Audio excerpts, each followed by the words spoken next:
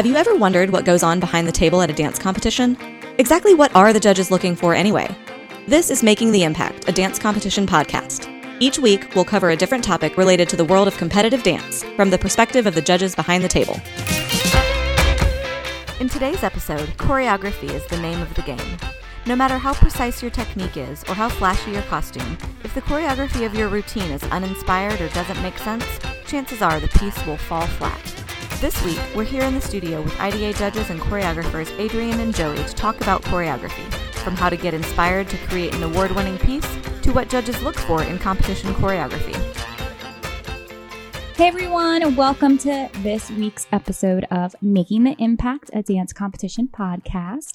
I'm your host, Courtney Ortiz, and I am here with my co-host, Leslie Mueller. Hey everybody. And we are talking about all things choreography tonight on the podcast. And we are with two amazing IDA judges, Joey and Adrian. Hey guys. Yes, they are here and they're going to tell us a little bit about their background, their past, and we're going to talk and dig super deep into choreography tonight and what we expect to see as judges on the competition stage for choreography and things like that. Mr. Joey, tell me all about you, even though I know all about you, but the pod listeners want to know all about you. Who are you? Where do you live? What have you done in your life? Lay it out. Well, my name's Joey Ortolani. I'm originally from Long Island in New York. I have been working for about 11 years now in the industry.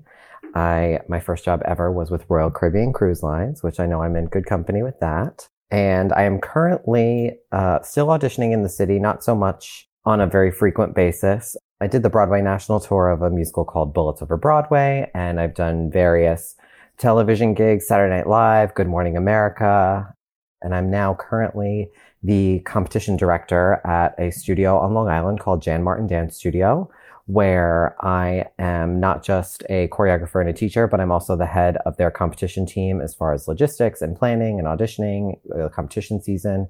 And I also judge for Impact Dance Adjudicators throughout the season for multiple different dance competitions over probably about the past 10 years.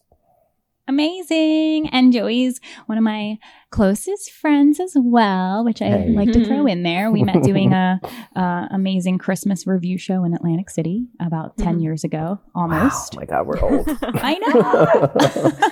Amazing. Thanks so much, Joey. Adrian, how are you? Tell me all about you, where you're at, what you're doing currently, and any credits that you'd like to share. Awesome. Well, hi, guys. Okay, so I'm originally from Troy, Alabama, which is bite-sized, very tiny. I graduated high school and moved to New York to do the Fordham Ailey BFA program. Thought that I didn't want to dance and wanted to be an orthopedic surgeon, so I transferred schools. And then I was presented with the opportunity to transfer back to Troy University.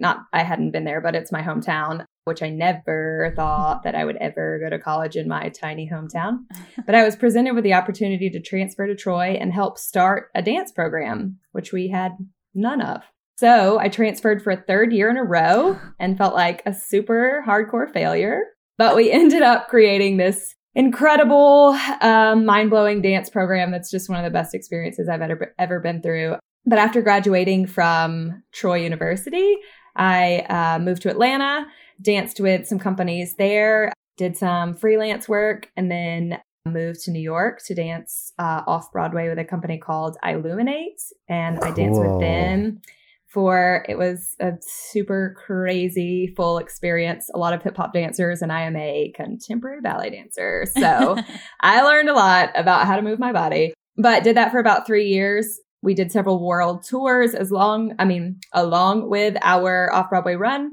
And then I left that show and almost immediately started dancing with Bad Boys of Dance. Did several world tours with them in the show Romeo and Juliet. Had hip and ankle surgery the day I got home from tour. Oh, wow. Yeah. Sounds about right.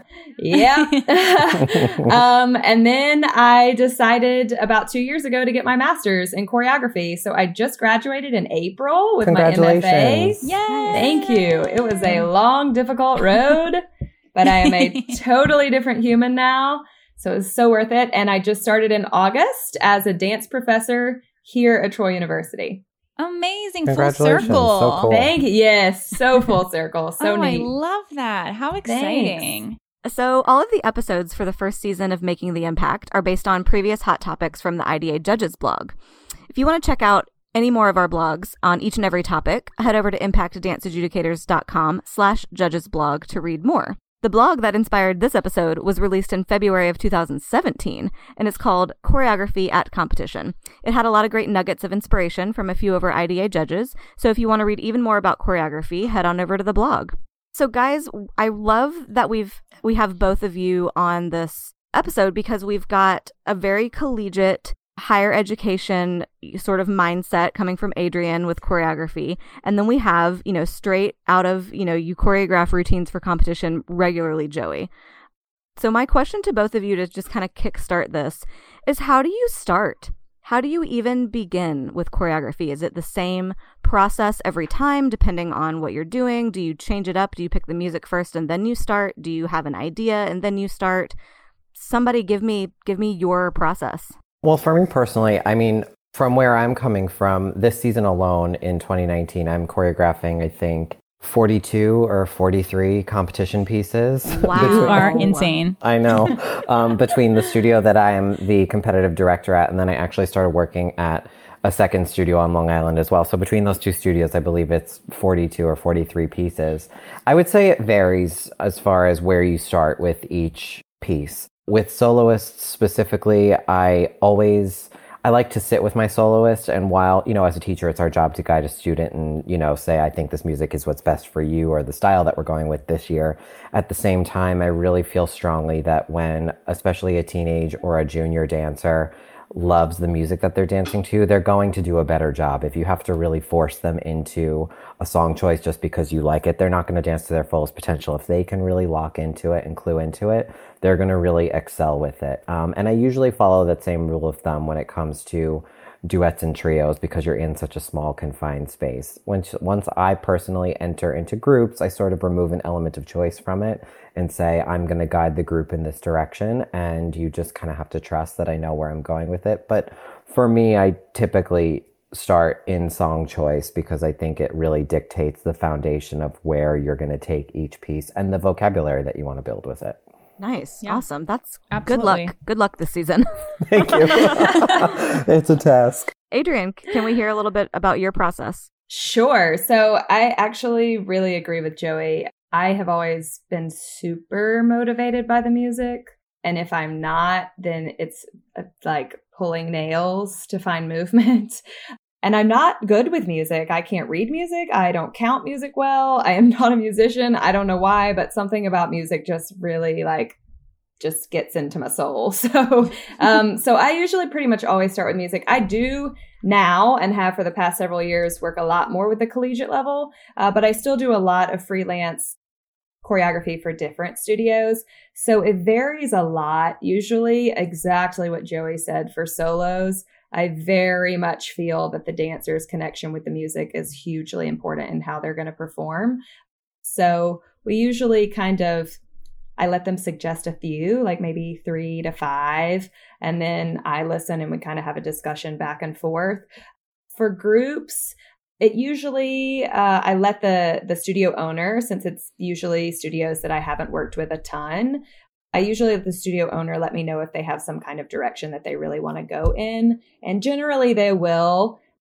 Sometimes they're just like, no, whatever you want to do, which is great. But to know what direction they want to go in is really helpful. Here on the collegiate level, it really is dependent upon, what the performance is. Is it a basketball game? Is it a concert? Is it a piece we're going to travel and perform? So it's just pretty varied for me, but I agree so much with what Joey said. I think music and dancers' connection to the music is huge. Yeah, absolutely. Yeah, and I know for myself, when I'm working with my students, say at the studio where I'm the director, I've been there for 8 years. So as far as for group routines, I try not to repeat myself. If I did a Vanessa Carlton song the year before and it's got a little bit more of a throwback vibe, maybe the next year I'll do a completely instrumental song and push them in a totally different direction and come up with a theme and a story set without lyrics so that they're venturing out from lyrical to contemporary. So I try to not repeat myself especially when I'm working with the same students from one year to the next. So that also, what I did the year before helps guide how I search for music for the next year. I love that. I think that's so important for them, to like expand their horizons, because it can get tough too. I mean, I even see this in the collegiate world, and I'm only working with them for 4 years. So I can imagine if you're like growing them up for 18 years, but it can get so tough to work with the same students and for them to work with the same teacher. You get, I don't know, I just feel like there's a little bit of like staleness that can happen on both ends. So I think that keeping it fresh that way and making it different, pushing them in different directions. Adrienne, you said something a second ago that sparked another question that I wanted to ask.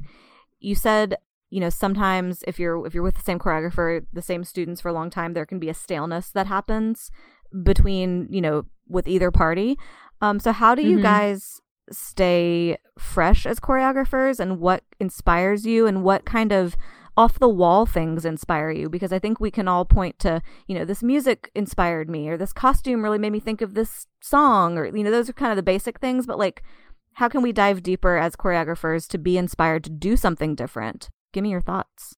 Okay, I'll jump in. So I think I have really started to let improvisation inform my choreography, especially if it's a small group, because I have forever tried to make dancers look like me doing the choreography that I am good at. And that is not successful.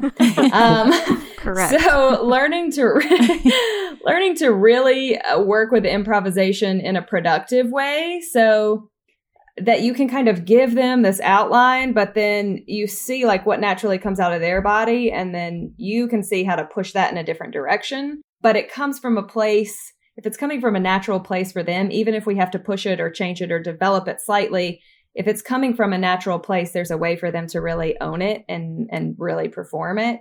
And to just give a dancer movement that maybe they don't have any connection to or any real frame of reference, or maybe their body doesn't necessarily move the same way, I feel like you just can't ever really like get it the way you want it. Mm-hmm. So and that was not really the answer to your question, but no, that's a perfect answer. That's amazing. Keep going. Because improvisation has really become a big part of my process, I think that is a big part of what really helps keep it fresh, because it's using their brains, which so often come up with things that my brain could never come up with. And what I feel like I have kind of been drawn to within the past couple of years is really standing on the outside, especially with group work, not necessarily smaller groups, but larger group work, and kind of directing it more than choreographing it. Of course, you're still giving them movement, but really it's kind of a whole picture. The other thing that I've really kind of gotten into, and we studied this a lot in the MFA process, is like using external sources. So, I don't know, it could be a space on the floor that's taped out, or like the ballet bars, and you're moving through the ballet bars, and like, how does that change your movement?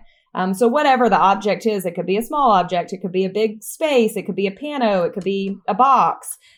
And then you explore with that object, and then you take the object out of the picture. I love that. And then try to keep the same movement, but see how it changes without an external source. So it could be anything. It could even be environment, go stand outside in the trees and move around and see what happens. So I've been kind of in a place lately of like using external things.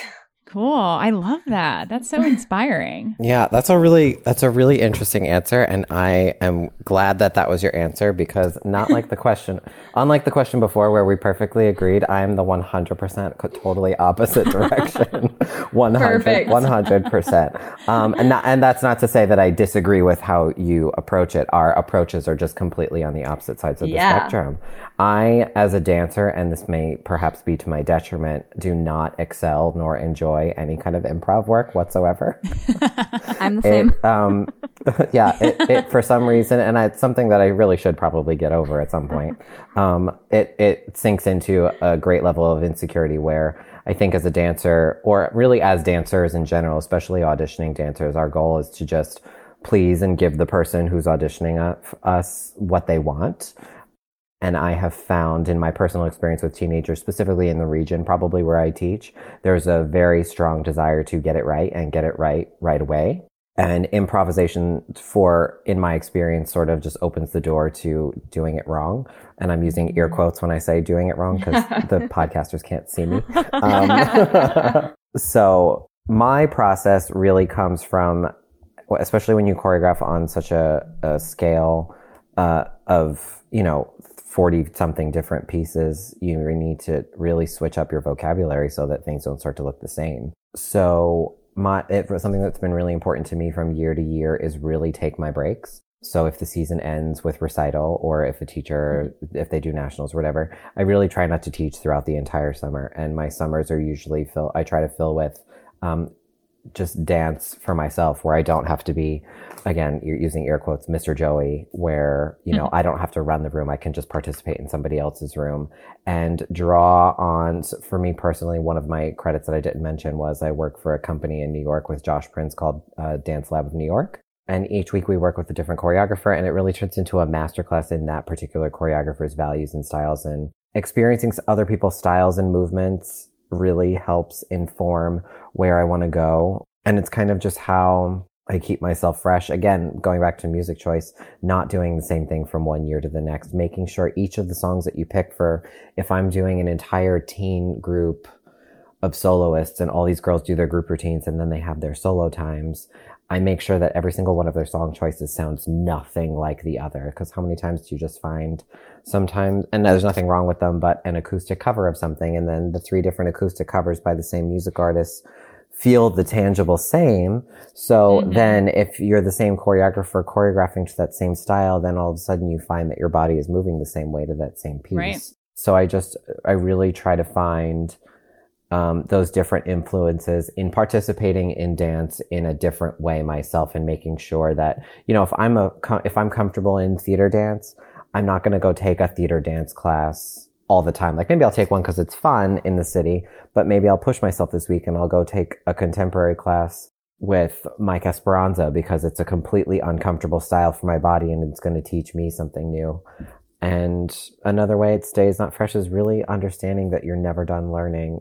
I actually sometimes take a little bit of a question mark with the phrase master teacher, because I'm not a master of anything. We're always changing. We're always growing. I'm a guest teacher. I'm a experienced teacher. I'm a whatever you want to call it. But, I am always changing. I'm always learning something myself. My routines that I look at, that I'm choreographing currently, if I go back and look at a video of something I choreographed 4 or 5 years ago, I'm like, what headspace was I in? How did I make that? Not that it's bad or good. I just don't remember being in that headspace. And if I had that same piece of music now, I would do something completely different. Yeah. Yeah. And I think, talking about the music, I'd like to briefly talk about music choice and how we find new music and things like that as helpful tips, because I think that music at competition can be a podcast in itself, honestly. But perhaps it will be. It probably will be. But, how do you find your music inspiration? Do you just for hours on end stalk Spotify or Apple Music until you're inspired? Or, did you hear something? Sometimes I am actually shopping at Forever 21 or yes, that's somewhere. Exactly what I do. And I Shazam the song. You're sticking your phone up to the ceiling to hopefully pick up the sound. Yeah, that's totally it. Oh my God, this would be such a cute jazz routine right now. I mean, as far as music choice for me, it really, I sit for hours. I do sit for hours on end. I would say probably around January, in anticipation of choreography season in August of that same year, if I hear a song, I just write it down, or I take a little note of it, or I write down an artist that somebody tells me about. And I really do try my very hardest to maybe try to anticipate if I hear a song and I'm like, oh, I think everybody's going to do this. It's a good song, but I'm going to depart from it. Right. I don't know if it's a bad thing to pick out a particular song, but Celine Dion, Ashes, when that song came out, I was like, here's a new Celine song. We haven't had a new Celine song since it's all coming back to me. I bet people are going to do it. And then there it was. Wouldn't you know it, at each regional, there's probably about 15 or 16 Ashes happening. Yeah. And that's not bad. That doesn't mean a dancer has been counted out because they have a song that 3 other people did. It just means, in dance, in fashion, And as you enter adulthood, it becomes more about standing out than fitting in. And if you come out on stage with a song that I have never heard before in my life, it's automatically going to make my ears perk up, and I'm going to be like, I'm in the middle of a 15 entry long contemporary category, and you're the only person that did a song I haven't heard before. So you can, but you also have to know when to sort of close your computer and say, I'm done for the day, and just make a choice. Because if you keep hesitating, you're going to go forever if you overthink it. So if somebody else has your song, it's fine. It happens from time to time. But yeah, you just go down the rabbit hole. You go by who else bought this artist, like, and find another artist that's similar to it on iTunes, or, you know, find a Spotify channel that's called, I think there is a Spotify channel called Female Acoustic Covers. I'm sure and there is. you can go down that rabbit hole. And once you find an artist, you say, well, maybe I won't take the song that's their top selling song. I go to that artist and see what else does this person have. Don't be afraid to listen. Right. Yeah. Because that's something that for me, like, you know, as a judge, I think it's kind of crazy. And we're talking about song choice for a little moment, but it's crazy to me, like, what becomes a competition song. Like, it's like everybody like knows, like, oh, this is the song for competition dance. But like, I don't hear that song anywhere else in life except for in competition dance. Like, it's not playing at the grocery store. But I also wonder I always wonder sometimes, though, because I feel like I specifically don't watch shows like World of Dance or So You Think You Can Dance sometimes, mostly because I don't want to find myself drawing other people's ideas that are already really popular, or like music choices on TV. But likewise, I also want to remain ignorant to if a song was used there, because if I find out that it is, then it might ruin the idea that I might have. Right. Like since we're talking about choreography, there was a video of a group on World of Dance, and they're all standing in a complete line, so that if the camera's on the girl in front, everybody's lined up perfectly. But they have their hands on the sides of someone's heads, and they do that like ripple moment. And it goes like that. And not in the spirit of saying people are stealing choreography, but I saw that ripple line a lot this season. Oh, really? Yeah, that video was all over Facebook and Instagram, and I saw that lineup, that ripple, that 1, 2, 3, that 1, 2 going to the side. A lot of people attempted to do what they had seen on this really popular video. Right. Which is to be expected. If you see something and it really strikes you and you want to take a stab at making it your own, that's kind of what dance is just the free flowing of other people's thoughts into one another and being dictated by different music choices, as we've been talking about. I want to just tag into that really quickly. So kind of going back to the inspiration thing, I think what Joey was saying about just taking time for your own creativity. I hear people say all the time that like your creativity is a muscle, and if you're not exercising it, then it's the same as if you're not doing pliés ever and you like expect to go dance. It's not going to happen. So I think that that's really important to keep the choreography fresh. But I think that's also super important for the music, you know, to just be constantly trying to listen to different things. I think we get in like this is the kind of music I like, but there's so much out there. So to just constantly try to keep yourself in front of different inspirational things in different realms, like not just staying in the world of dance, but, you know, listening to poetry or watching opera or going to the symphony. I don't know, you know, just all the kinds of different elements that are in the arts, and how do those inspire and inform our movement and our choices. I do think, you know, like what Joey was just saying about the ripple thing, I think it's really, I mean, we all do. We all watch things and we take it and it inspires us and we make it our own. And like, it's a part of this world. And obviously there's a big difference between stealing choreography and letting something inspire you. But we all let things inspire us consciously and subconsciously. But I do think it is important as you're going through competition season to kind of be aware of like what's appearing in every single group dance that you're seeing, and maybe make some adjustments, because something that's really innovative and really interesting the first few times you see it, after you've seen it 15 times as a judge, it then kind of becomes, you know what? That's not innovative at all. and sometimes we don't realize when we're in our own studio, you don't realize until you get to competition. Oh, wow, everybody's using this song. Or, oh, wow, everybody's got a ripple in the middle of their dance. Right. So I think it's okay too to kind of make those adjustments as the season goes on and make you realize, wow, this is being used a lot. Absolutely. But I do think it's important because it kind of takes the power away from the moment when you've seen it 22 times. You know? Yeah. I was judging at an event in Connecticut last year, and a young woman came out and she did a soloist, and I was captivated and struck by her. And I remember it was something, the dance was about running or something, and she had a long dress on, and from like a piked position, she was running and throwing her dress in either direction. I was like, wow, she's just so committed to the movement. And then 3 soloists later, a girl from the same studio came out, and she had a long dress on, and she was running and throwing that dress from side to side. And I said, okay. And then 2 or 3 more group routines came out, and I was like, the same choreographer has clearly worked with these different moments. And while there's no rule against the repeating of a step, it lost its impact by the 3rd or 4th group that I saw it in, where that first girl who by luck of the draw happened to go first and really was committed to running and throwing that dress side to side. Had I seen the group dance go first, I might have been captivated by the whole group throwing that dress from side to side. But then by the time, it's just, you kind of have to we have to police ourselves as choreographers, especially when we choreograph in bulk. What do you want? What do we want as judges? You guys just really, you hit the nail on the head, I think, with, police yourself as a choreographer. Don't repeat yourself. Don't find yourself drawn to this one thing and then put it in every single dance. What else would you like to see out there? Like, what's going to be an award-winning choreography number for you? So I think a lot of what we've just said, but I think, I don't know. I feel like, and I grew up in both the concert world and the competition world. So I feel very blessed to have had both of those kind of education simultaneously.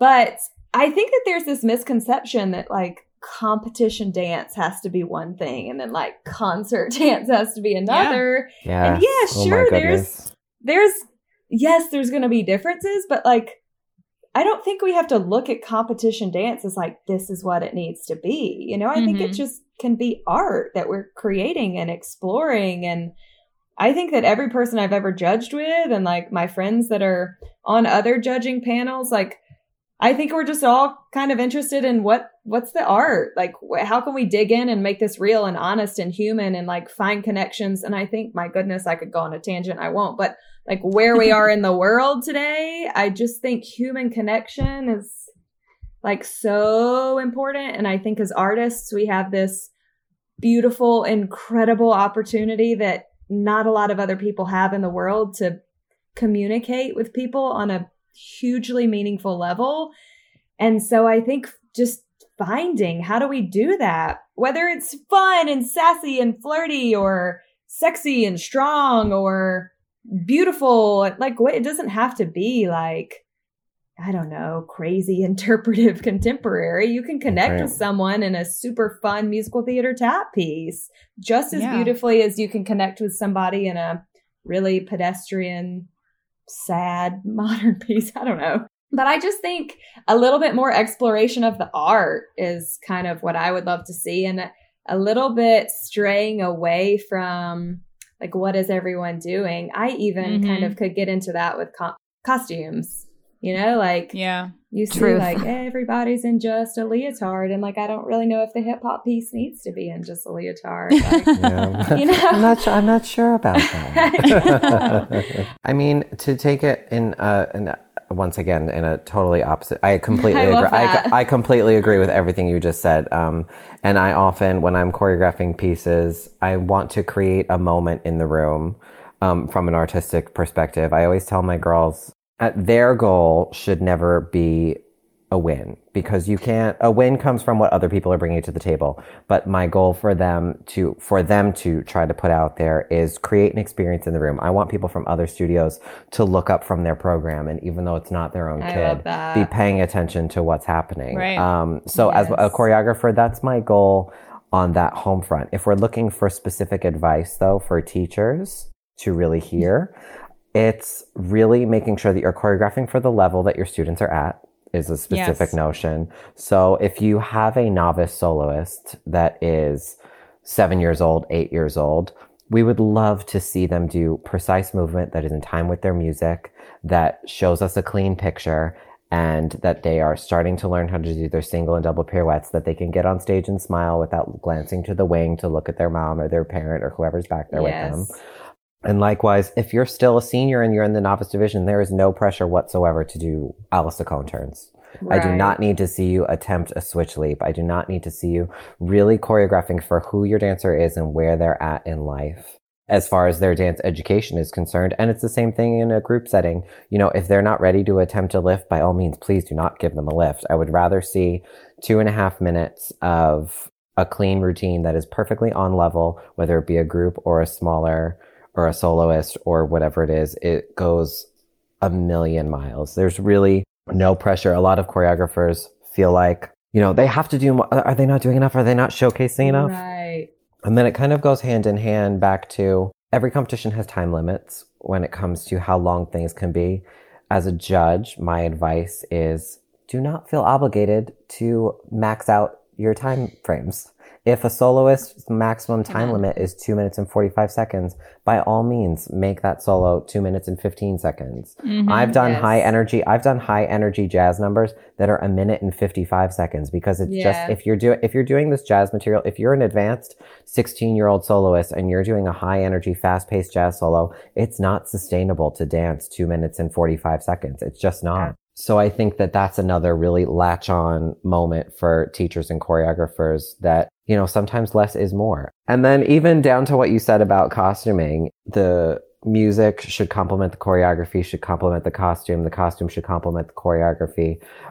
So if your dancers are doing something with a lot of floor work and with a lot of, you know, whatever, maybe having a long dress doesn't work for this one. I know it's in style. I know it's a this, I know it's a that. But it might be best to have something form-fitting for this contemporary number where they're jumping on each other and rolling on the floor. And, you know, for this jazz number, for a little extra movement on a hip shake, maybe you do throw fringe on that one. But having a fringe on some other style, you know, those things all really do go hand in hand. And my last little thing about choreography, because obviously I could go on a tangent forever about what we're looking for, specifically in contemporary routines, but I guess it can find its way into really any other genre. Yes, I totally. am finding a trend in routines turning into looking like a stretching exhibition.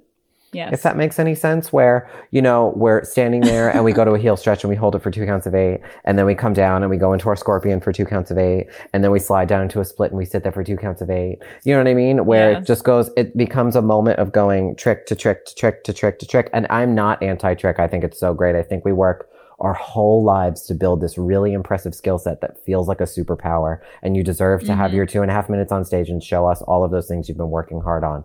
But as a choreographer, it's totally our job to make those experiences, those executions of those moments make sense.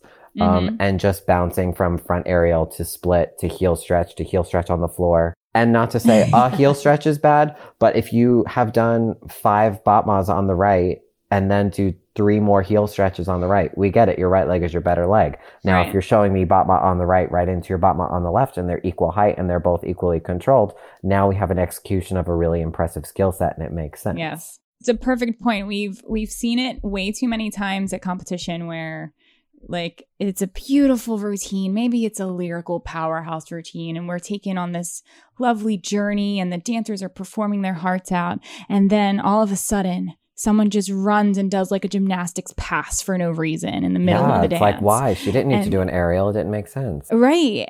It needs to make sense with the routine. You know, if you want to have some amazing explosive moment, then make sure that that happens at the build, the climax of the music, you know, and then also just kind of step back and make sure, is that, you know, amazing, impressive gymnastic skill a key part of this routine? Does this have to be in here?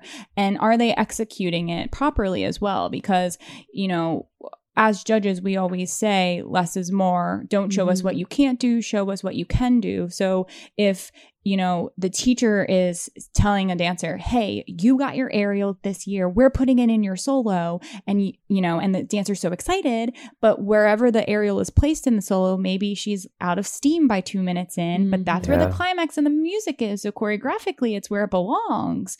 But they can't execute it. Then that's when the teacher has to come in and decide, is this really worth it? Right. Because you're automatically going to lose some technical points if it's not, you know, performed at its and best. the ins and the outs are as important as well. You know, I always tell my students that it doesn't matter if you can get around 3 times in a pirouette if your dismount out of it or into it is not as seamless or as technically correct as it needs to be. It kind of doesn't count. Like I always bring up the Olympics with ice skaters. They always slow it down and look where that toe pick made contact with the ice to make sure you actually did a triple, whatever whatever the proper phrase is. Right. And you know, I always think of, you know, it's great that she did that front aerial and you got that really beautiful photograph out of it because the cameraman snapped a picture. But when I heard her knee crash to the ground because that was the way it was, you know what I mean? It's, you have to think of the volume of a heel. Like if you're doing a toe rise, cool, you did a toe rise. Yes, the picture is beautiful, but did you do it on sickled ankles? And if you can't get your toe rise without sickling your ankles, then by all means, please take it out. Like you said, Courtney, show us what you can do, not what you can't do. Yeah. Safety. Show us what you excel at. Show us what you excel at. Every dancer has something that they're good at. That's what's so wonderful about different levels at competition, novice, intermediate, advanced. You as a novice dancer, you do not have to execute the same skill set that a advanced dancer does. So show us what you excel at, because having novice, intermediate, and advanced really creates a space where every skill set opportunity to show what they're good at. Yes. I was just going to say, I love it when you have maybe like a novice dancer, even an intermediate dancer who might not be a skilled technician, but like is an insane performer. Yes, and a teacher just really gives them like nice, solid, clean movement and they can just perform the heck out of it. I just love that, you know, like really knowing where your strong points are. Yeah, and I love to be entertained too, you know? Yes. I mean, if we're talking about what we're really looking for, I mean, change the mood of the room. Very rarely does something at competition even make an attempt at making me laugh, let alone actually making me laugh. So if you ever do a routine that injects humor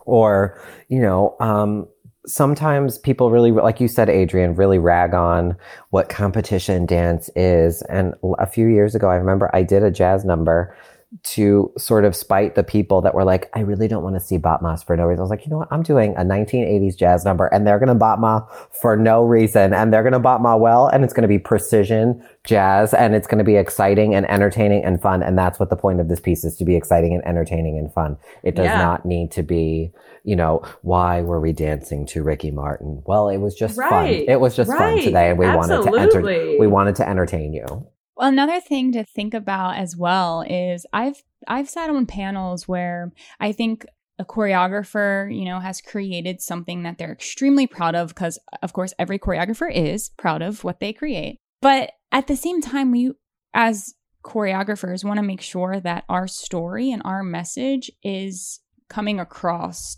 in the proper way, in the sense where I've sat on panels where I've watched a dance and I'm like, I like what's happening here, but I'm not sure if I really understand the story. And I kind of want, a lot of times I want to, and then I feel like that I, you know, maybe will say that on my critique, and then I might upset the choreographer because they are looking at it as, how do you not get that? I mean, I put it right in front of your face. Like I explain, you know, how did you not understand that? And I'm kind of like, I didn't really get it, you know? So in a way, maybe we have to make sure, like, not over exaggerate, you know, things in a sense, but especially with specific storylines or things, we have to make sure that our audience is understanding as well. In the same sense, on the flip side, there have been times where I'm like, I don't know what the story is, but you guys took me on this journey and I am moved, and this was stunning and beautiful, and like, congratulations, you know, and that just, you know, it feels great too. But I think it depends. And of course it depends on the style. If you're doing musical theater, obviously we need the storytelling, we need to know, and not every judge is going to know what musical the dance is from and know the backstory and stuff like that. So really make sure that the teachers are, you know, setting the scene and setting the characters. But in contemporary and lyrical routines, there's that option to take us on, you know, an experience and with the movement and obviously the storytelling and the performance has to complement the choreography and, you know, add to that next layer. But on that same point though, you know, you really hit the nail on the head with, you know, what we do as dancers and as choreographers, this is a performing art. It's an art form. There's a reason it's not football, that it's not a sport, right. Which is difficult because in the competitive world, you're kind of putting a sports like rule book around it to sort of be like dissected, where in the world of art, it's always subjective to the person that's watching it. So as a teacher and as a teacher that has obviously many routines that go to competition each season, you know, if I take my dancers to 4 competitions, 3 judges per competition, that's 12 different voices that are scrutinizing my work. I've kind of accepted that sometimes I'm like, yeah, I went a little off the rails with this one. I can kind of see their opinion and not let it be such a huge, try not to take it as an insult if a choreographer looks at you, especially because, you know, Courtney, I've sat next to you. I've heard how you critique. It's always in a constructive sort of way. You're not saying this routine is stupid. I don't get it. You're saying, I see what you're doing. I'm kind of just not really arrived at maybe the conclusion you wanted me to. And that's okay. If it's something that as artists, we are happy with having created, that has to be enough at the end of the day. I've said the same thing Courtney has said before, like, I'm not exactly sure what just happened, but I loved it. And what I usually say, because it's usually true, if I don't know exactly what happened, I can tell that you people on stage knew exactly what you were talking about. And that is what matters to me the most, is that, you know, I can be lost over here in the dark, but if you prove to me within your movement and your intent and the way you're moving and expressing yourselves that you know what you're talking about, done. I'm good. Y'all are good. I don't even need to be involved because, you know, if it's that good, if you guys as the choreographer and the group of students have done your work of giving the story to them and letting it be their story, then it doesn't matter if I didn't get, you know, the whole plot. I think a good tip, if you are concerned, because there's this whole like controversy, it's a little more in the concert world, but this whole controversy of like, art doesn't have to be understood. It can just be what it is, you know? But I think that if it is really important to you that somebody watching it for the first time gets the story that you have, I think it can be really helpful to bring in new eyes, like before you take it to competition for the first time. So, you know, somebody who hasn't seen it yet, and just bring them in. And then that way you can see, like, is this reading to an outside eye? Because when we're working with it constantly, it's so clear to us. Like, this makes so much sense. So it's hard to remove yourself and go like, I wonder if somebody who's already watched 35 dances in 3 seconds is going to get the same thing that I'm getting after working with this for 8 months, you know? Be gentle with yourselves, choreographers. I would say we have so much pressure on us to really always lead our teams, lead our students to a place of success, to a place of growth, and to a place of, especially in competitive world, a win or acknowledgement for your choreography at competition. Do not approach, I don't suggest you approach your choreography with stakes. You have to be gentle with yourselves, be gentle with your dancers, and know that it is an artistic process, and don't be too precious with your work either. Yeah, I think really it's going to depend on, you know, what your goal is, but I think just looking at choreography and movement as how do you push yourself a little bit further each time. And for the dancers too, you know, whether it's physically pushing yourself or emotionally pushing yourself or a combination of the two, choreographically pushing yourself, how can you push yourself just a little bit further each day? I think that keeps us fresh. It keeps us learning. Like Joey said, we're always learning, always, always, always. And so just how do you push yourself a little bit further? What makes that happen for you, you know? Thanks so much to our guests, Adrienne and Joey, for joining us for this chat all about choreography. To learn more about our guests, follow them on Instagram, Adrienne at ADGE24 and Joey at Joey Orto. Do you have a question you've been dying to ask a judge? Now's your chance to send us your questions. We might answer them on the show and give you a shout out. Submit your questions to us on our website at www.impactdanceadjudicators.com/podcast via audio or text. You can choose to remain anonymous, or Courtney will give you a shout out. A quick word from one of our IDA-affiliated competitions and sponsors. Just Dance Invitational is a new kind of dance competition, and they invite you to join them at one of their events.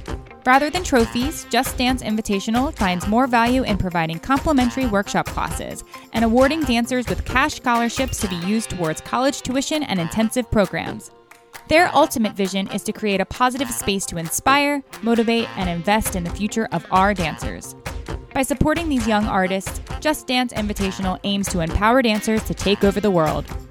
Head to their website now to check out upcoming tour dates for their 2020 season at justdanceinvitational.com.